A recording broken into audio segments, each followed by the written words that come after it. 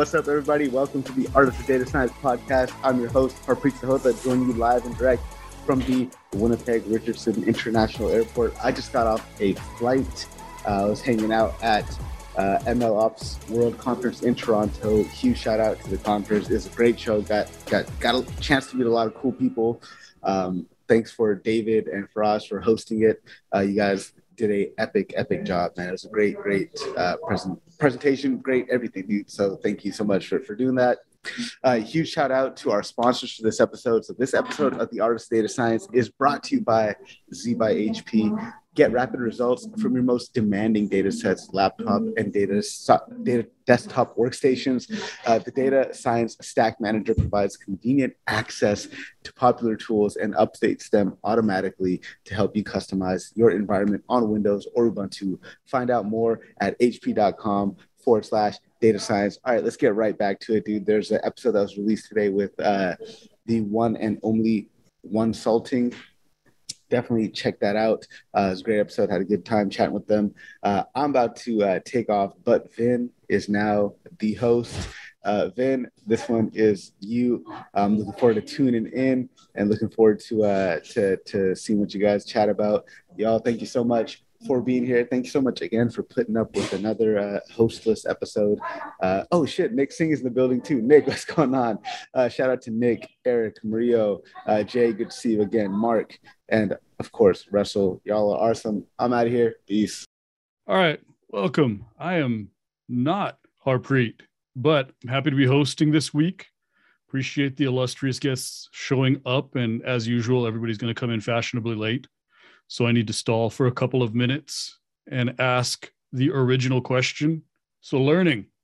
Everybody wants to know how to learn data science, how to get your first job, how to do that first job task, how to learn.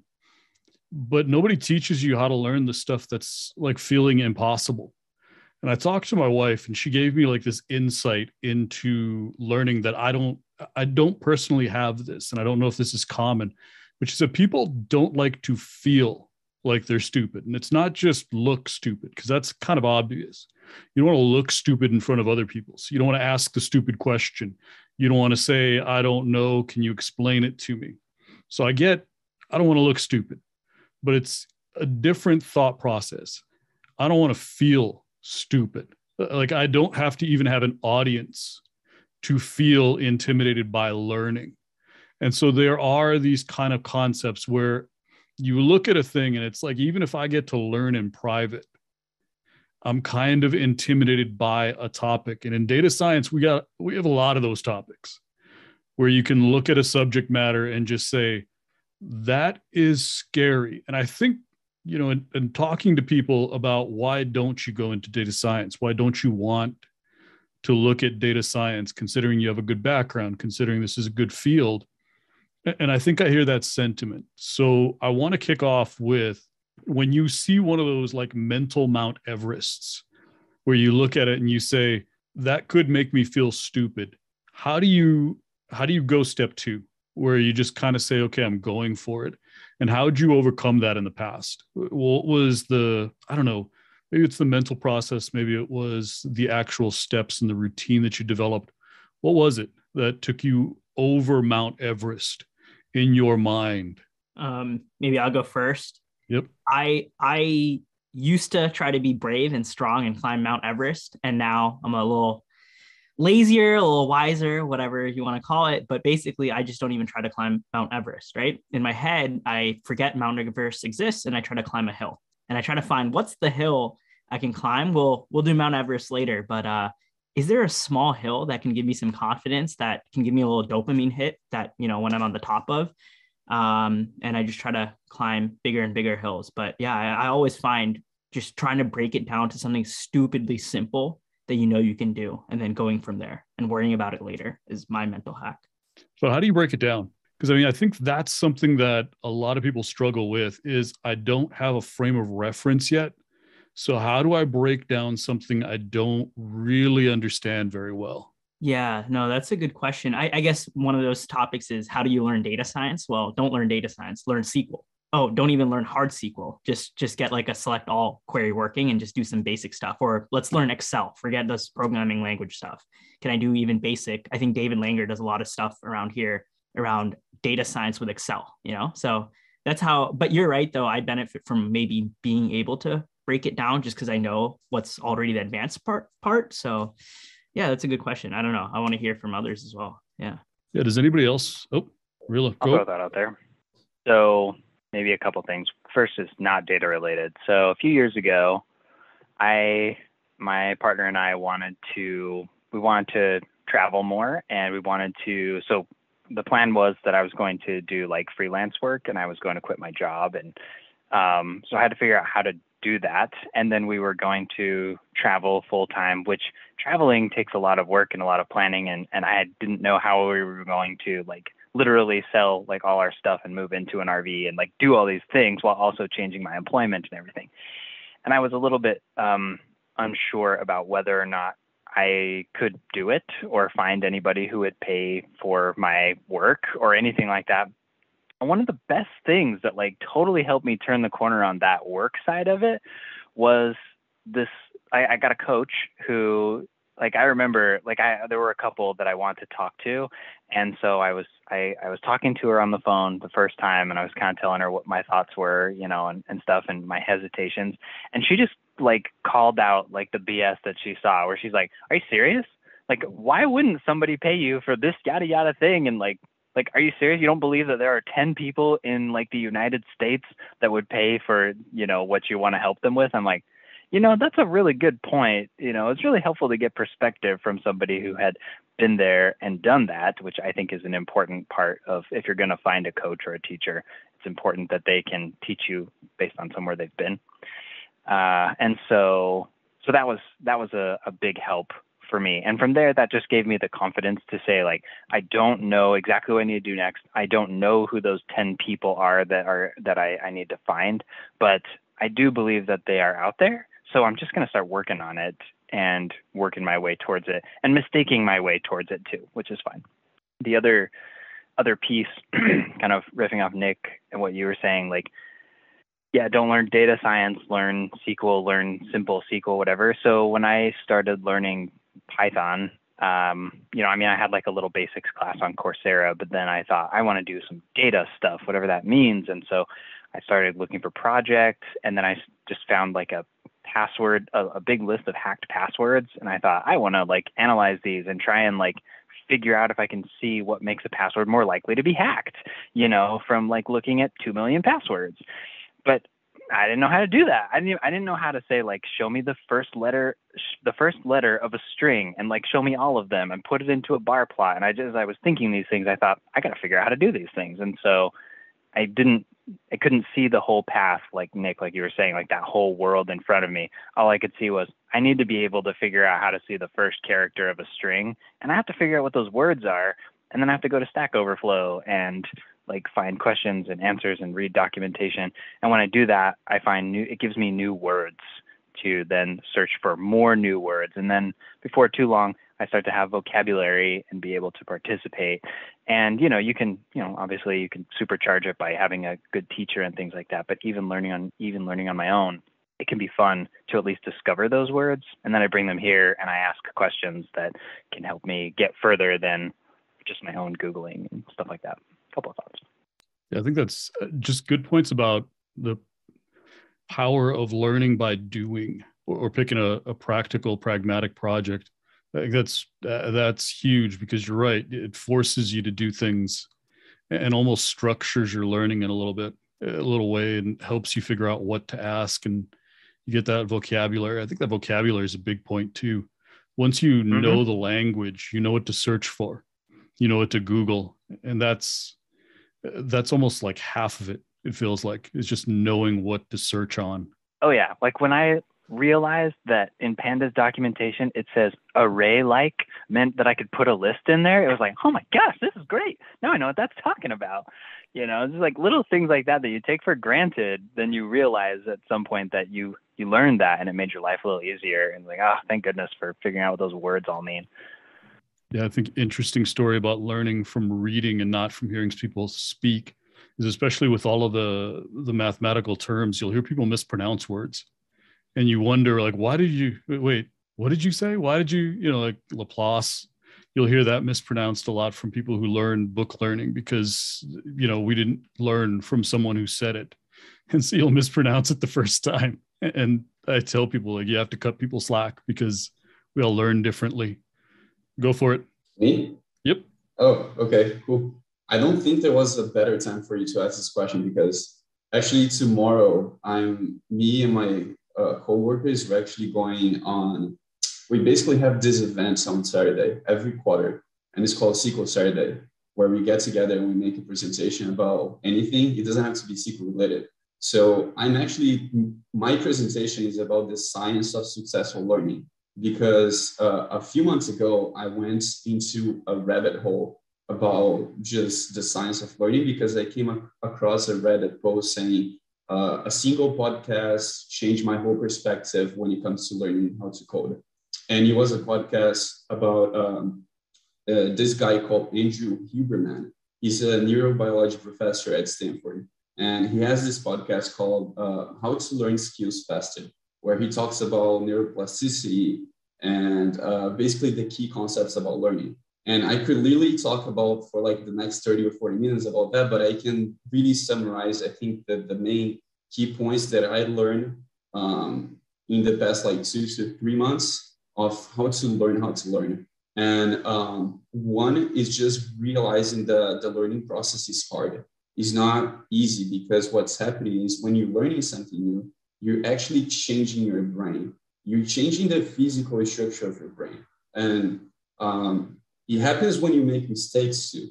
So making mistakes is not only important, but it's a fundamental step to learn.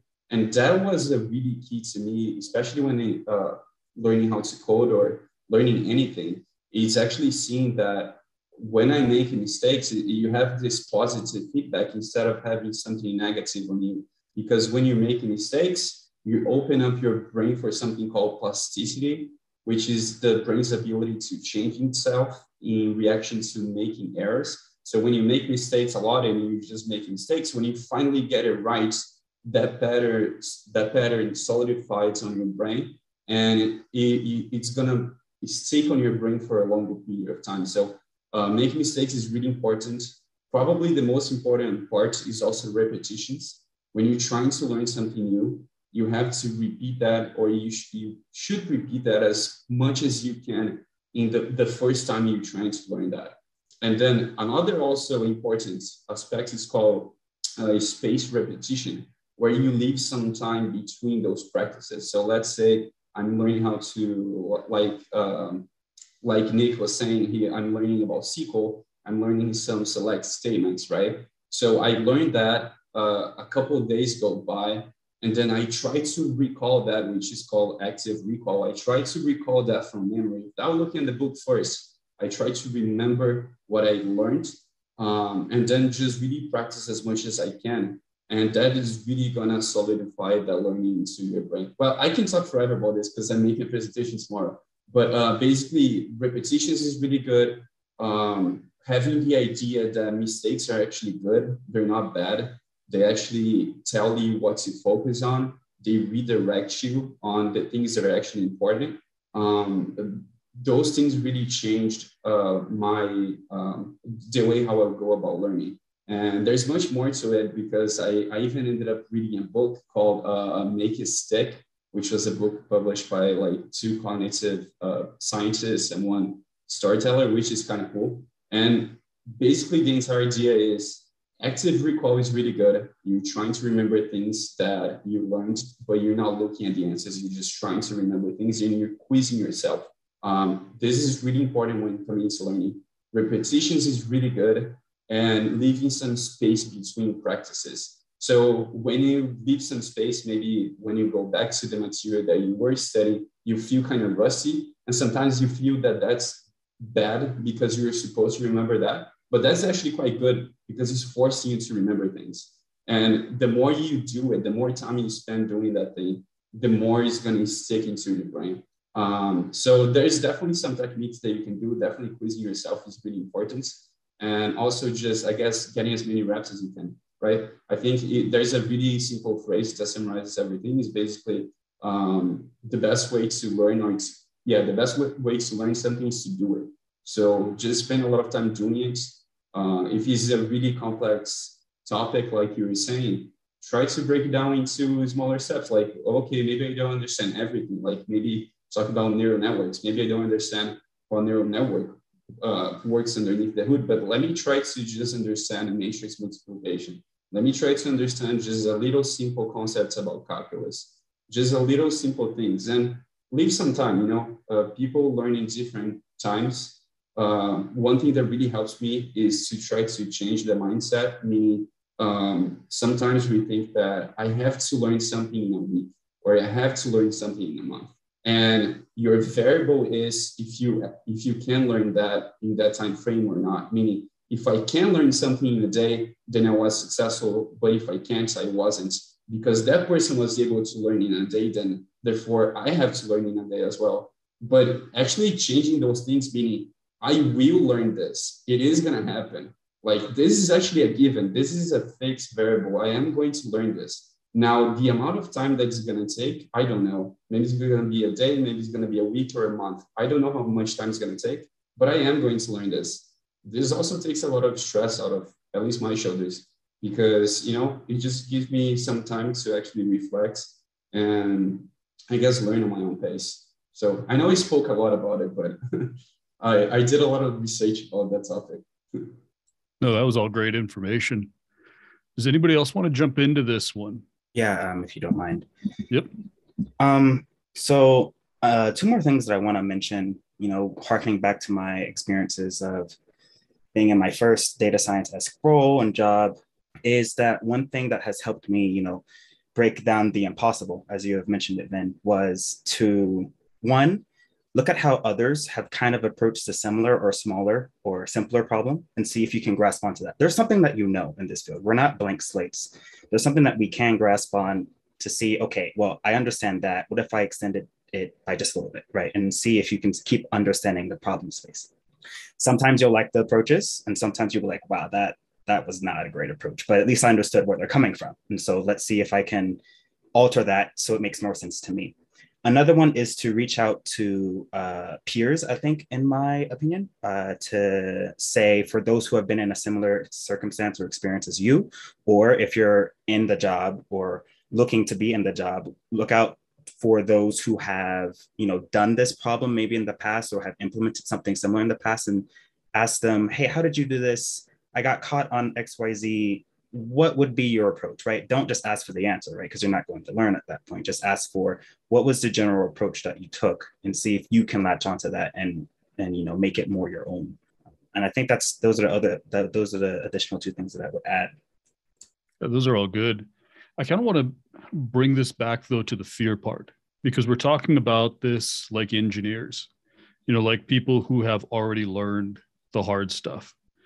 And there is that, even before you decide, I'm going to, break the problem down. I'm going to, I'm going to do these steps, or I'm going to go Google some things, or I'm going to pick a project to do.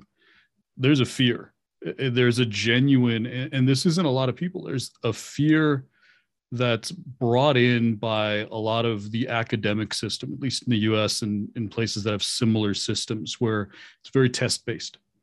If you take you have a week, if you take a test and you fail it, you didn't learn it the first time, that's your fault. And there's a reinforcement there where, I'll be honest, I never had that. Every time I took a test and failed, my first thought was, well, why is that my fault? You're the teacher. I couldn't say that out loud, as a third grader. I thought that a bunch of times, but that obviously was frowned upon. My parents prevented me from saying that out loud. But it's really that test cycle where if you didn't learn it the first time, you're penalized because you failed the test. And I think just watching that reinforced again and again and again, you get into college, if you fail the class, you got to take it again. You got to pay to take it again. You might lose your scholarship potentially if you're on a scholarship. And it's like the consequences of failing the test compound. You go for a certification if you fail the exam. And so we have this, and it bakes in a fear. So how do you, talking to people, just from that perspective of fear, how do you personally, have you ever felt that first? And then second, how do you approach the fear? Really, not even just the education, but the fear of it. Nick, I saw you nodding your head a little bit. What do you think? I remove fear. I don't know if I'm the best person to talk. I think that I generally am not scared about these things just because I've done enough scary things. I like it's been really weird. I went skydiving like 4 or 5 years ago, kind of randomly. And people roped me in. I was, whatever. I just did it. But I didn't think that would carry over into other things. And I know skydiving is kind of cliche as like the exciting, scary thing. But I definitely have found myself at other times being like, oh, why am I scared of this? I jumped out of a plane. Like my legs were actually shaking. That was actually scary. This isn't that scary. This is, we're on land. It's all fine. And just by putting myself out there, I've gone through a lot of scary situations to the point now I'm like numb to being scared about things. And I just kind of do whatever. I definitely think that there's something about like, hey, it's not just about being scared to learn data science or scared to learn this or that. I think like just this attitude of scariness, you can build up confidence through sports or running a marathon or what have you, public speaking. I feel like it all transfers over, but that's my take. I'm not a psychologist or nothing. Yeah, Eric, have you ever like just felt fear about learning? Oh yeah. Like, yeah, I'm definitely not to the point where I can say like I don't feel fear or I've just pushed through it or whatever. I totally feel fear. I feel fear. I feel insecurity. I feel stupid. I feel unprepared. And I'm sure I have a host of unhealthy habits that I use to self-medicate and deal with it. So I was trying to think of something that I've been scared of and then like done something about. I was also trying to think of something that I'm like actively scared of and doing not much about, or somewhere in between, right? Less so about learning, just because to me, like learning kind of equals Googling, and I can Google by myself. It's very low stakes learning because nobody's going to be like, you stupid, what are you Googling? So it's fine. But learning in public or displaying my knowledge in public when potentially being judged, of course, like is so scary. And so one thing that I do to help myself get through that is phone a friend type thing. Like I have, my partner at home who is more daring in some ways than I am and helps me do stuff that helps me not be too boring, which is great. But then also at work, I have, just like a handful of people that in one scenario or another, I'm going to message that person, talk through something, think out loud before I go and say it in front of a larger group. Or just somebody, a few different people. Like if I want to talk about employee engagement and company culture, I'm going to talk to this guy. If I want to talk about what I do with small business and loans and stuff, I'm going to talk to this guy instead. So having a few people that I can go to and trust and talk with makes a huge difference, because feeling fear, I'm trying to there's like a connection between, for me, like fear and shame, which thrive in isolation. And so getting out of isolation and being able to be vulnerable around someone that you trust helps me. I'm not going to say it helps you. It helps me get past those things and become less afraid, even if I'm still afraid to act. It feels like over time we lose the fear. And it's, we get to the point where we are teachers and we forget the fear. And so we don't understand why people don't just go for it, why they don't just take the class, why they don't sign up for the course, why don't they, why don't you just, you've got great potential. And I feel like we forget about the fear. And I've been trying to think about ways, that I can open teaching with an overcoming the fear type of moment. Let's do Russell, and then let's go from there to Will again. Just picking up on the fear thing, I think with wisdom comes a better set of tools to overcome fear. Wisdom comes from experience.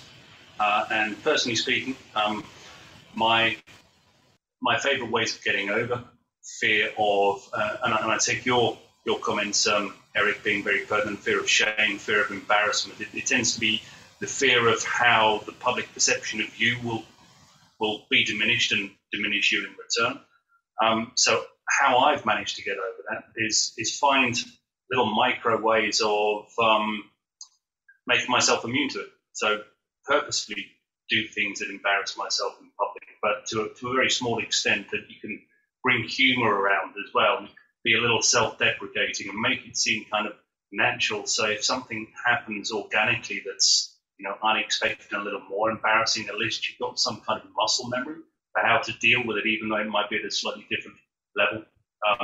Another way that I do that is if I'm in a group that's learning, I'm one of the people who will ask stupid questions. You know, I like to say there's no such thing as a stupid question. But, you know, if I see something that's, you know, that's a connection there that's a little ambiguous, I'll point it out and I say, well, you know, that could be this. You know, is there a way we can, you know, clarify between those two things? Or especially if I feel there's a vibe with the rest of the class that they want to ask a question and they seem a little disinclined to ask, I'll throw it out there. And, you know, I'll be the first person to do that. And I think also that tends to break that barrier as well. And other people then feel more inclined to ask those questions that they were a little disinclined to before. So it's very much about your own self-perception, I think. And if you can start to adjust the way you view your self-perception, that's a great way to approach it. I think there are two distinct types of views when it comes to learning something new. The first one is probably coming from you comparing yourself to others. And the second one is probably coming from simply you're just too intimidated because the topic is too complex. So the first one, I think when you're comparing yourself to others, feeling inadequacy is different than an inexperience. And if you're trying to learn something really hard or just trying to learn something new, I think give yourself some time. That just be kind to yourself. And usually when you're feeling inadequate, it's actually simply because you are inexperienced on something. And if someone is better than you, it's simply because not necessarily they're smarter than you, it's just they had more time practicing that thing. And the other one, when it comes to you are scared because the topic is simply too complex. I think everybody else already kind of touched those points, but I think being kind to yourself, breaking things into smaller steps, looking for help, all of those things are valid. Nice. Go for it, Jay. All right. So to overcome fear of learning something new, I guess it's sort of been touched on, but I want to say, like, don't take it too seriously. It's probably not as high stakes as you're probably making it out to be, just to say the least. You know, de-stress, look at it, and just try to take it as you can. And the other one is, if it's a huge, like, field, such as data science, or even a subfield within data science, take a step back and understand that the field in which it's in now, its breadth, was not always that. Some of the things that we take for granted today and some of the methods that we know today and use today were not obvious when they were first found out. And they took years of toiling to try to get it down, right? So that others could use it, so that people can stop asking this question, so that people can move on and keep searching for better and better. And I think that would be the other thing to take away from here. Yeah, I feel like that's a really good point. And I wish people saw, I learned my very first lessons about data science and machine learning in the 90s. I wish people saw how primitive the stuff I was doing with image detection was. I mean, truly, you know, you've got models now that make your own filter. We didn't have that. I mean, if you want to talk about primitive, it's hand creating, you know, edge detection filters. Like, learning how to do that by hand seems like an abacus. Like, literally, that's where it felt like I was. And so if you want, you know, to an example of the silliest possible, you know, just look back 25 years. And that is, you know, 100% where we used to be. So that's just a great point. I mean, and all the greats in the field, I want you to look at them, you know, starting in the 80s, starting way before I did. So if you think what I did was kind of janky, they had even jankier tools before that. And so it's a progression. And I think that's a great point, is that learning is a progression too. And when you take it not so personalized, where it's a journey and it's a journey that everybody else has been on, that's a great way to look at it and a great way to think about overcoming the fear is imagine your hero trying to figure out C, because undoubtedly it has annoyed pretty much everyone. It has dissuaded pretty much everyone at one point from coding. And I wish we could show that to people. Like, can I get a camera on me when I'm messing up my code? Can I get a camera when stuff doesn't work? Like when that one error, I can't figure it out and it's 2 hours later. I think everybody would feel better about learning if we shared that on LinkedIn. Like that was a LinkedIn Live. Watch Nick save Vin from making the same mistake 400 times. Anybody else want to jump in talking about the fear before we move on? All right, so we had one question from AJ in the LinkedIn chat. And it is, hold on just a second. Does anybody else here speak loud to their laptop and themselves during those mistake moments? Yes. Yes, sometimes in angry tones. Yeah, sometimes I say some things that I regret later. I have to apologize to the laptop. But all right, it looks like AJ is transitioning from mechanical, coming in from industry, looks like mechanical and aerospace. And he has the background, the basic background, highly analytical because, well, yeah, mechanical engineering and aerospace, has the mathematical side, has the coding, understands the theory behind data science. And he's basically asking, is there, of the three main roles where you say data engineering, machine learning engineering, and data science, is there, coming from a role that's, fairly similar, is there a good lead in? Is one better than the other to try starting out in versus, them all being essentially equivalently different? So does anybody have any answers on that? Because when I look at it, I'll be honest, from the mechanical side, I always go towards engineering because you've already got that engineering background. But I'm interested to hear what everybody else thinks. I jump in first with a non-answer because I'm unqualified. Yes. All right. So my non-answer would be, it's, from what I have seen across companies, the same job title and its actual job description or the actual job work can vary so wildly that it's worth talking to somebody who actually does it, company or, certain companies, to get a feel for what that title might actually mean to them and how it might actually relate to you, because it's so subjective across employers. The end. No, I think that's huge. Yeah, the the job title.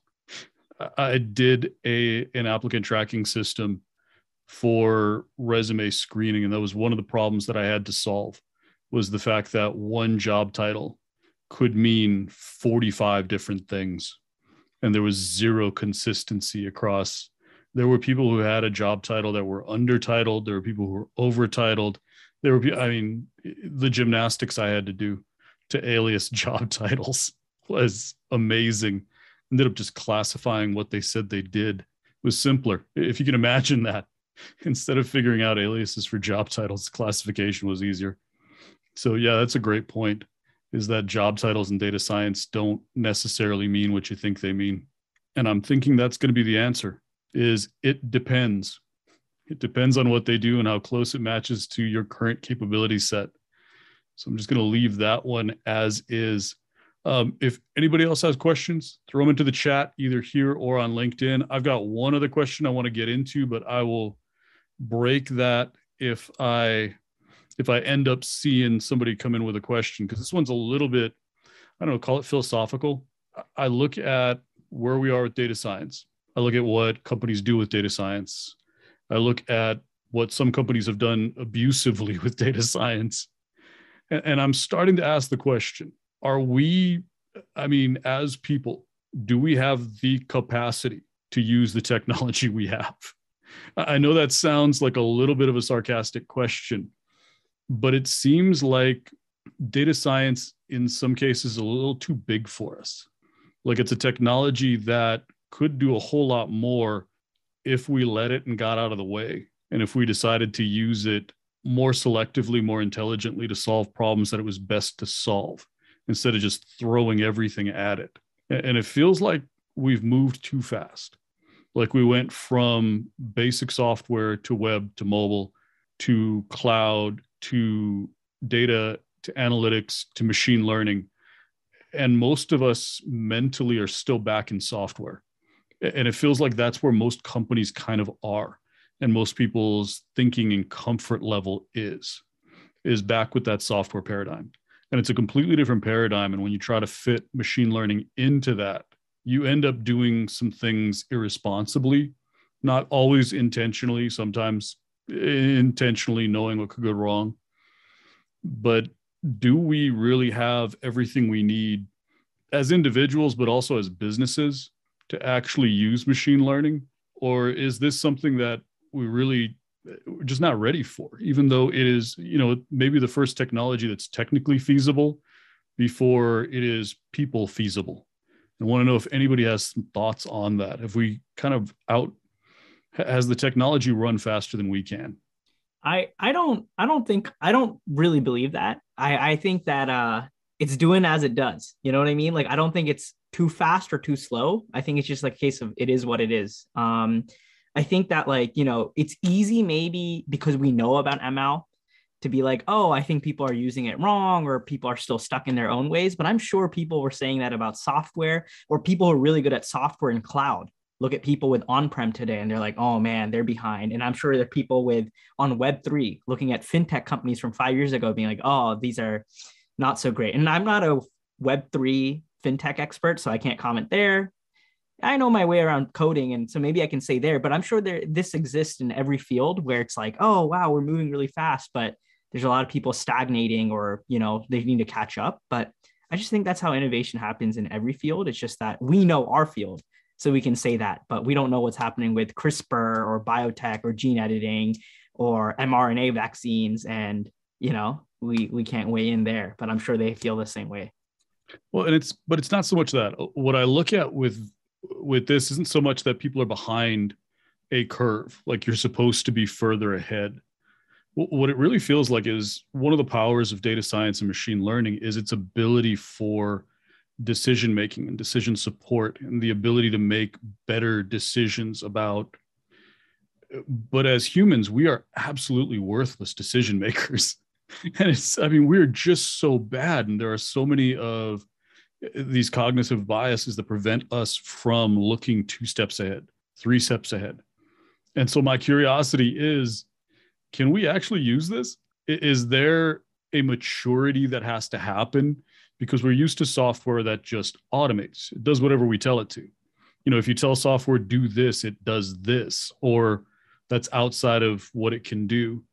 Whereas things like Alexa, ask it a question, maybe you get the right answer, maybe you get something that's complete gibberish. As we begin to get these things and these tools that have a level of parity when it comes to capabilities, meaning that sometimes if you ask a person to do something, you get a great work product, but every once in a while, they pretend to be more capable than they are, or we assume they're more capable than they are, and they end up kind of failing us a little bit. Do we have the ability to use machine learning appropriately? Do we have those tools at this point? Or is it, are we still stuck in the software paradigm where we expect it to always work, and it's not like that? I don't know if I fully understand the different paradigms. So this is kind of the first time I've talked about it, but a couple of thoughts come to mind. I don't think that we as a larger, species are necessarily going to benefit from something like machine learning as much as we could in the future. But I do think that there are people who can use it to, I don't want to say to its fullest extent, because we're never going to be there. But there are people who can use it well. And it's probably something that because it's so big and because it's so powerful, it's probably something that, no one person is maybe grown up, in air quotes, grown up enough to use well. And because I was kind of thinking about it when I was a kid and I had a pocket knife, it's like an adult can use this pocket knife to turn a stick into something that looks really nice, something cool. I was barely capable of doing something without cutting myself. And yet I still felt as a older kid like I had the skills and pride, like I can handle this or whatever. But really, I was a stupid 10-year-old and just didn't see my own stupid 10-year-oldness because I wasn't a stupid 11-year-old yet who could look back on my stupid 10-year-oldness to be able to look down my nose at myself. So that's one piece. And the other piece that I just was thinking about as you were talking about like the progression of technology over time is that we built this city on advertising. And so instead of building the internet on something that on something different, it's not a pay model to participate in the internet, right? And so instead, we built it on this advertising model. So we deeply, deeply, deeply ingrained funding and corporate greed and things like that into what we're now like putting tons of our data on top of, and now putting machine learning into that. And so I know there's so much other stuff that machine learning can be used for, but I think that we have like incentivized the use of machine learning to make money so intensely that I guess, yes, we have the ability and there are, to think how we can use this in like a noble, helpful way, but so did the people who invented the internet. Ask Al Gore, he did. And, so whoever invented the internet, like they had the right mindset of it being a free place, knowledge and yada, yada. And, and it has grown into what it is. And so what's going to keep any other technology, be it machine learning or something small, or, from kind of like going in that same direction. So I guess that's kind of my answer. No, Russell, you've got some good things in the chat. And then Jay, I want to hear from you on this too. So Russell, you look lagged. So if you're not with us, just, blink twice. No, I think I'm here. Can you hear me?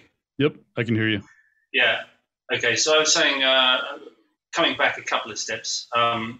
Technology's running or moving at different speeds in very, very many different directions. So it depends on, the person and what they're doing as to whether they are, ahead of the curve or behind the curve. So that's a real complicated mesh, and there's going to be many in different areas. So I'm not sure if I've gone back too far there, but what I then went on to say was, I suspect it won't be very long until we have some NLP models that we can just say to them with a voice prompt in the mic, build me a learning model to analyze bias. And I think I said in social engineering or in anything, analyze something for me and build me a model for this that's going to be completely unsupervised.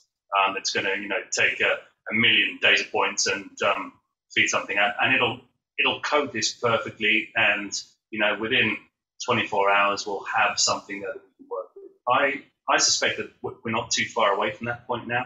I guess somewhere in the next 5 to 10 years. Although perhaps I'm being a little bit too positive about that, but technology is moving very, very quickly. And there was one last little quip that I put in there, which was just in response to what Eric was saying about wisdom. And I just said the only fuel for wisdom is experience, and experience comes from time well applied to events, which usually comes from age. So yeah, you need to experience things to get the wisdom from it, and then the wisdom helps you apply your actions better. However, I was in the middle of typing that it is also possible to share wisdom with other people that are open to it. So if you have an open mind, you can get additional wisdom from others who are willing to share, and likewise you can share your wisdom with others that are willing to learn. But you very much got to be open to it. So break down the boundaries of vanity and protectionism and all that kind of stuff. If you're eager to learn, and I'm sure this community here, all of these people in the data and ML community on LinkedIn are the type of people that I think do learn from others' wisdom. So yeah, I think that's it. Thank you. Jay, what do you think? I think it will come down to quality, quantity, because there's already a bunch of data out there. It's whether or not we want to use that data. And so to hop off of Russell's point where you could just speak and say, hey, build me a model doing this, you run a very large risk of what data is it pulling? Is that the data we want here? What biases are baked in the data? Will that cause social dereliction or harm, et cetera, et cetera? And so to go back to the question, has tech run further than we have? No, I don't think so. I think tech, at least with data, has encoded what we are in a sense, at least in that time shot and time frame. And if we're not careful and we don't see where these biases come from, they will propagate forward and cause problems down the line. And so it's always constant vigilance. Someone has to look at the data. Someone has to see, hey, wait a second, something's not quite right here. We've caused a harm and now we got to somehow undo that. It's never ending. It's Sisyphean in a sense, but it's what it is. All right. I appreciate everybody's thoughts on that. We got a question from Harpreet, and it's his show. So if I don't ask this question, I think I'm fired. He may just basically boot me after that one. So he's asking, how do you evaluate a new tool or a library or framework for a particular use case? And my answer is just, why bring another one on board? Like, I make someone literally defend their lives before I let them bring a new tool in. It's literally a death match and everyone kind of knows that, because tools get expensive fast, and even the free tools get expensive, because eventually you realize that free tool now is duplicating something else. And so you have two very smart people in love with two completely different tools for exactly the same thing. And if you don't death match every tool before you let it in and let the team decide, okay, we've all been satisfied, it has entered the ring and it has survived the gauntlet, then at some point you'll have two data scientists like fencing each other in the hallway or something. And I make people defend their tools to the end. I think that's my contribution, is the old man who says, why do we need another tool to do the same thing? I got a flip phone. This phone works. I don't need an iPhone. Python, who needs it? I got Java. C is even better. So how do you evaluate a new tool from some people who don't have as much gray hair as I do? All right, Nick, I'm just going to call you out. It's on you. You got to save the day. I did a little of the sales and marketing stuff. So I was the one trying to figure this question out too. How can I help? I used to work at a geospatial data company called Safecraft that had like alternative data around stores and how many people visited those stores. And we tried to sell those data sets to data scientists and ML teams at real estate companies and hedge funds and things like that. So I always went the other way. Like, how do I figure out how we can sell some of this data? And I'm sure Harpreet is figuring that out too. At I think he just got a new job at Pachyderm. Is that what it's called? So I want to hear from y'all, because I don't think I'm the right person. More of my thinking has been on the other side. And then we'll see. If I know what I'm doing there. Anybody else want to dive in on this? Has anybody else had the opportunity to do a tools evaluation? A couple ideas. I mean, the most basic thing that comes to mind for me from when I was doing some of that in a previous role was to say, like, really understand what is it that we as a company need, because pretty much all of these tools are about the same. They're all going to be pretty much the same. So is it that we are going to be price sensitive? Is it that we want like a specific feature because we really need it? And so, like, even though 80 to 90% of the product is the same, if this one has that extra feature, that ability to help us like visualize our workload, or it integrates with some other tool that we have, or it has a smoother Salesforce integration or something like that, like, you got your table stakes covered. What is it that we as a company need? Because Nick is going to come with his bells and whistles, all a jingling and a whistling, to tell us why they think their product is the best.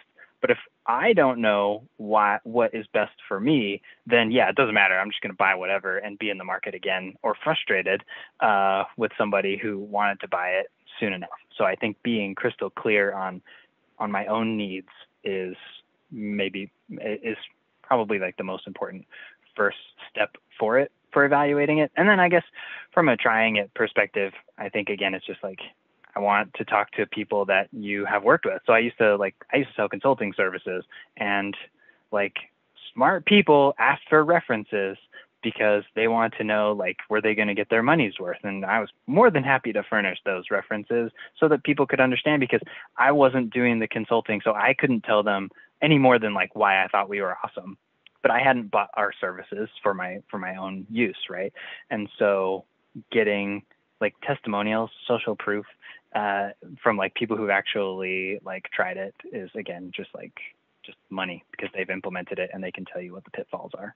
On the other end, like if I'm buying something, I think one thing I saw, I guess, on both sides of the table of trying to sell as well as buy different tools and data sets and services is that I think, and this actually goes back to what you were saying, Vin, about like decision making and humans are bad. Like, let's say a tool costs 20K and a better tool that requires less time to implement or work with costs 30K. We as people are like, whoa, 10K is a lot of money. But then we forget about the loaded in cost of each employee. You know, let's say these data folks are earning 150K a year, loaded into the business, it costs them 200K a year, right?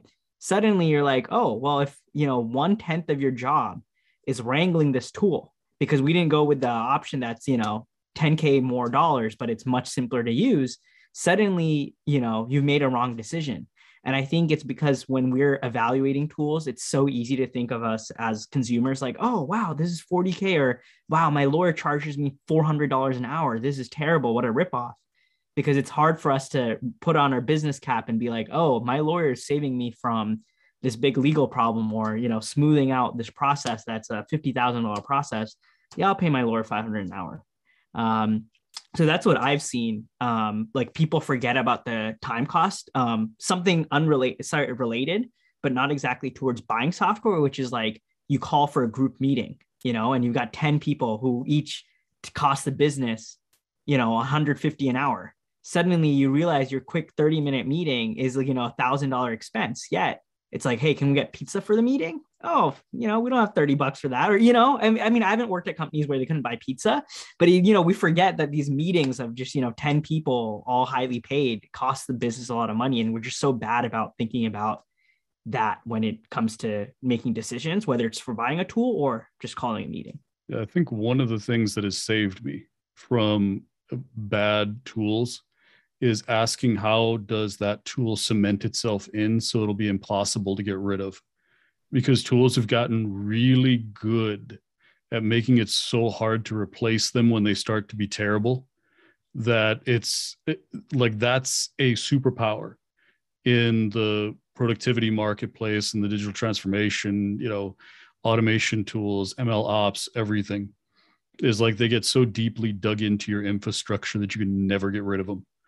And I look at not only how easy is it to integrate them the first time around and get everything I need running, and how much service they provide and how much help they provide, because that costs more than buying the tool in the first place, and it's well, and what if it's no longer what we need? When we outgrow the tool, how much is it going to cost me to get rid of it and get something bigger? Because a lot of times it's easier to just get the one that there's no way for you to outgrow, as long as the initial setup costs aren't too high. And that's horrible for small vendors. And I get that. And I'm sorry, I didn't mean to just say that, but it sometimes is the right way to go to get something that can't be outgrown, something that will be, perpetual and never let you down. Like Amazon, they're never going to give me up and never going to let me down. So it's almost good to go with that size of a company, in my opinion. And there's a saying out there, nobody gets fired for going with IBM. Nobody gets fired for, going with Deloitte or Accenture or one of those companies. And it's really the truth. And yes, Kostap, I had to, it was too easy. It's Friday. We're getting punchy. All right. Anybody else want to chime in on your evaluation framework? Because I could give a bunch of like canned consulting answers, but I think they're all pretty lame.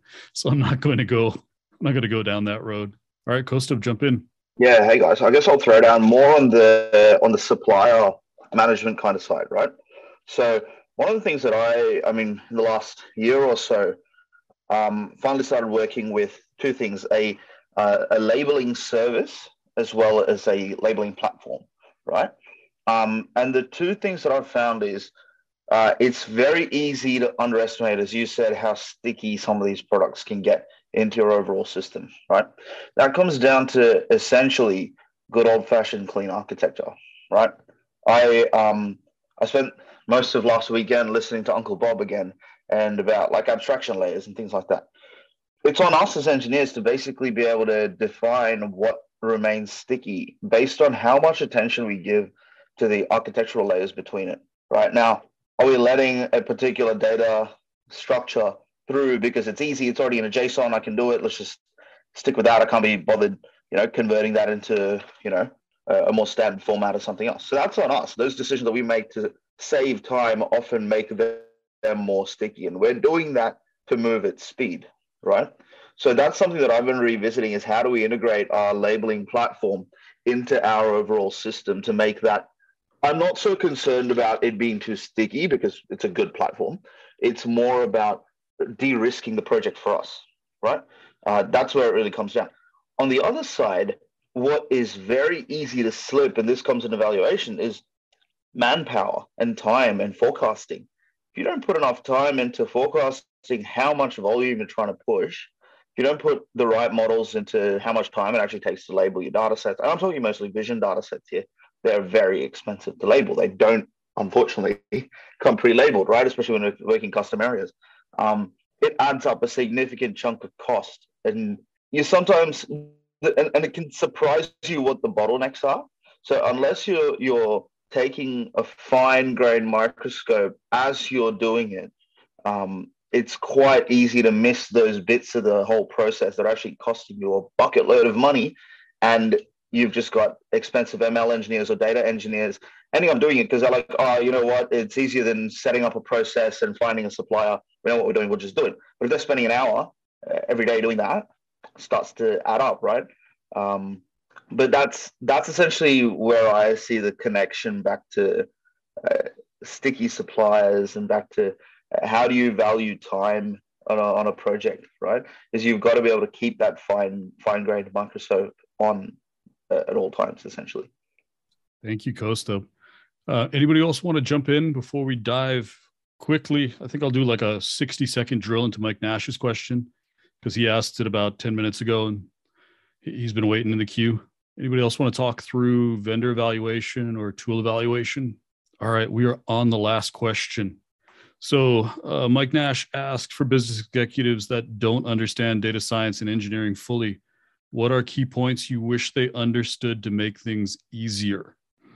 And I'm going to give like the 60-second. He said, please feel free to vent. I'm not going to do that, but I'll give everyone else like a good 60 seconds each if you want to actually vent. My one would be not every problem is a data science problem. Not every problem is a data problem. Not every problem is an analytics problem. A lot of problems are software engineering problems.